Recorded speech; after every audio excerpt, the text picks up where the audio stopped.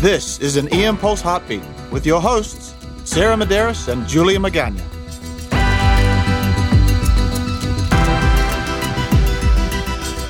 Welcome back. So we recently attended an awesome mini conference for women in emergency medicine in the Sacramento region. Katrin Tyler, Bryn Muma, and Angela Jarman put together a great half day of talks and workshops exploring topics such as leadership, implicit bias, time management, and wellness. Yeah, it was fun to get together with like-minded people in such a beautiful setting. If you have the opportunity to organize a regional women in emergency medicine event, I highly recommend it. If nothing else, it's a great excuse to network and share ideas over chocolate and caffeine. And Julie and I were actually invited to speak on our experiences developing a creative idea. Podcasting! That's right. So we spoke about the evolution of our podcast, and we wanted to do something a little different for this heartbeat and share with you the evolution of our podcast and 3 lessons we've learned. Yeah, and these lessons can be applied to any creative pursuit you may be following. Okay, Sarah, since you were there from the very inception, start us off. How did our podcast all start?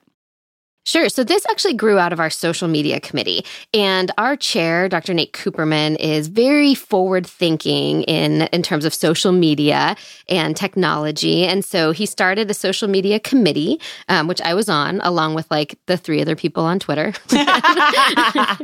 And, you know, as we're kind of coming up with ideas of how to share exciting things out of our department, we thought, it would be pretty fun to do a podcast. And so we kind of started talking about this idea, and we wanted it to be interesting and useful to everyone, not just be a departmental newsletter. So we started brainstorming ideas, and then we realized there was just one problem. None of us knew anything about podcasting. Minor details.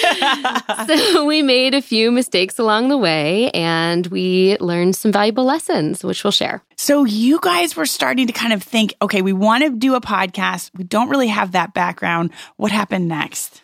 So first we had to come up with our angle, and there are a million fabulous EM podcasts out there. And so we started to think about what kind of ideas we might have for this. And I ended up roping in Julia at this point because Julia is kind of a podcast junkie. Just a little bit. And I thought she'd have some great ideas. So Julia and I started talking about it, and we had the idea to explore some of the more complex psychosocial cultural issues in emergency medicine and to use human stories to make the take-home messages more memorable. Right. We wanted to showcase our department because we had a lot of awesome things that were going on, but we also really wanted to utilize the strengths that were already there within inside of our department. Instead of recreating the wheel, having to come up with stuff on our own every month, we wanted to really utilize what was already there. Yep. And so our first lesson learned has to do with excellence in quality. Right. We wanted to make sure that we represented our department well. We believe that our department is excellent. We wanted our podcast to be excellent as well. Okay, so we're doctors. We didn't want to waste our time trying to be experts in audio production or web design. We didn't have those skills, so we had to outsource that, right, Sarah? Yeah, absolutely. We actually started by buying a couple of not so great microphones and learned pretty quickly that we were on the wrong track.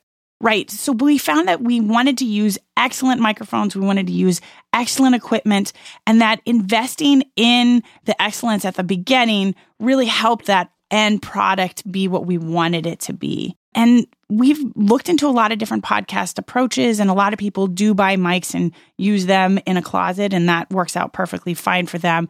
But for us, we wanted to really start from a great spot. And for us, it worked out utilizing Orlando, who's an audio engineer, and kind of helped us to push us to take that quality to the next level.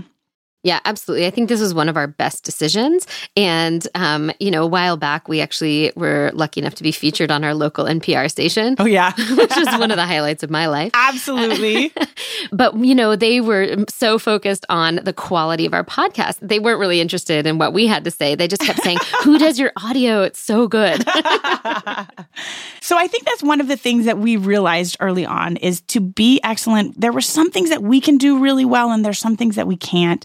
And audio engineering is not one of those things that we can do very well. So we outsource that. We also outsourced our logo and website design to be able to reflect the excellence of our department instead of us just trying to hobble it together. Yeah. So lesson 1, be excellent.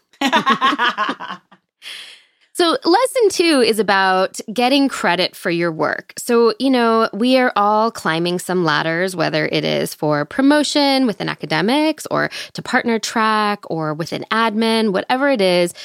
These creative pursuits like podcasting can help you get promoted. They can help you climb those ladders, build your CV, build your brand.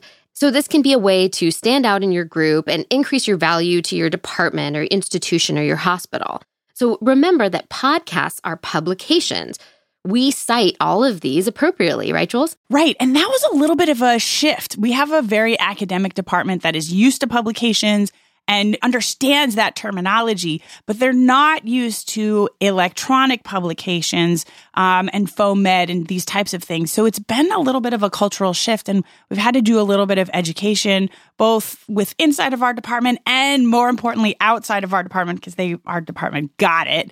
But outside of it, we kind of had to explain things. And so we see it as a teaching opportunity. Every time we bring somebody on or we talk about it, we use the word publication because we do believe what we're doing is similar to a publication. It's just a different type of publication.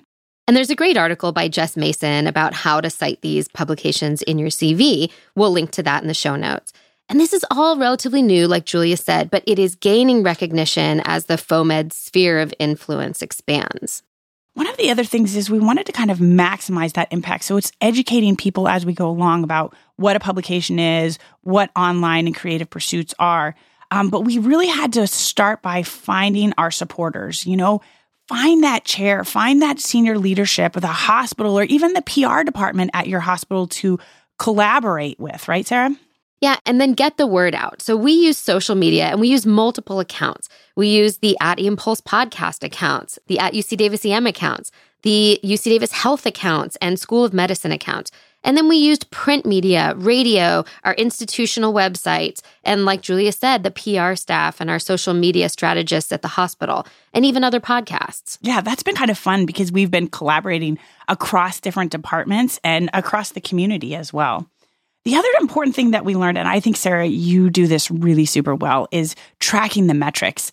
Now that we're using online resources, there are a lot of metrics that are intrinsic to whatever spot you use, right? So we use Blueberry, and so we're able to track the metrics inside of Blueberry.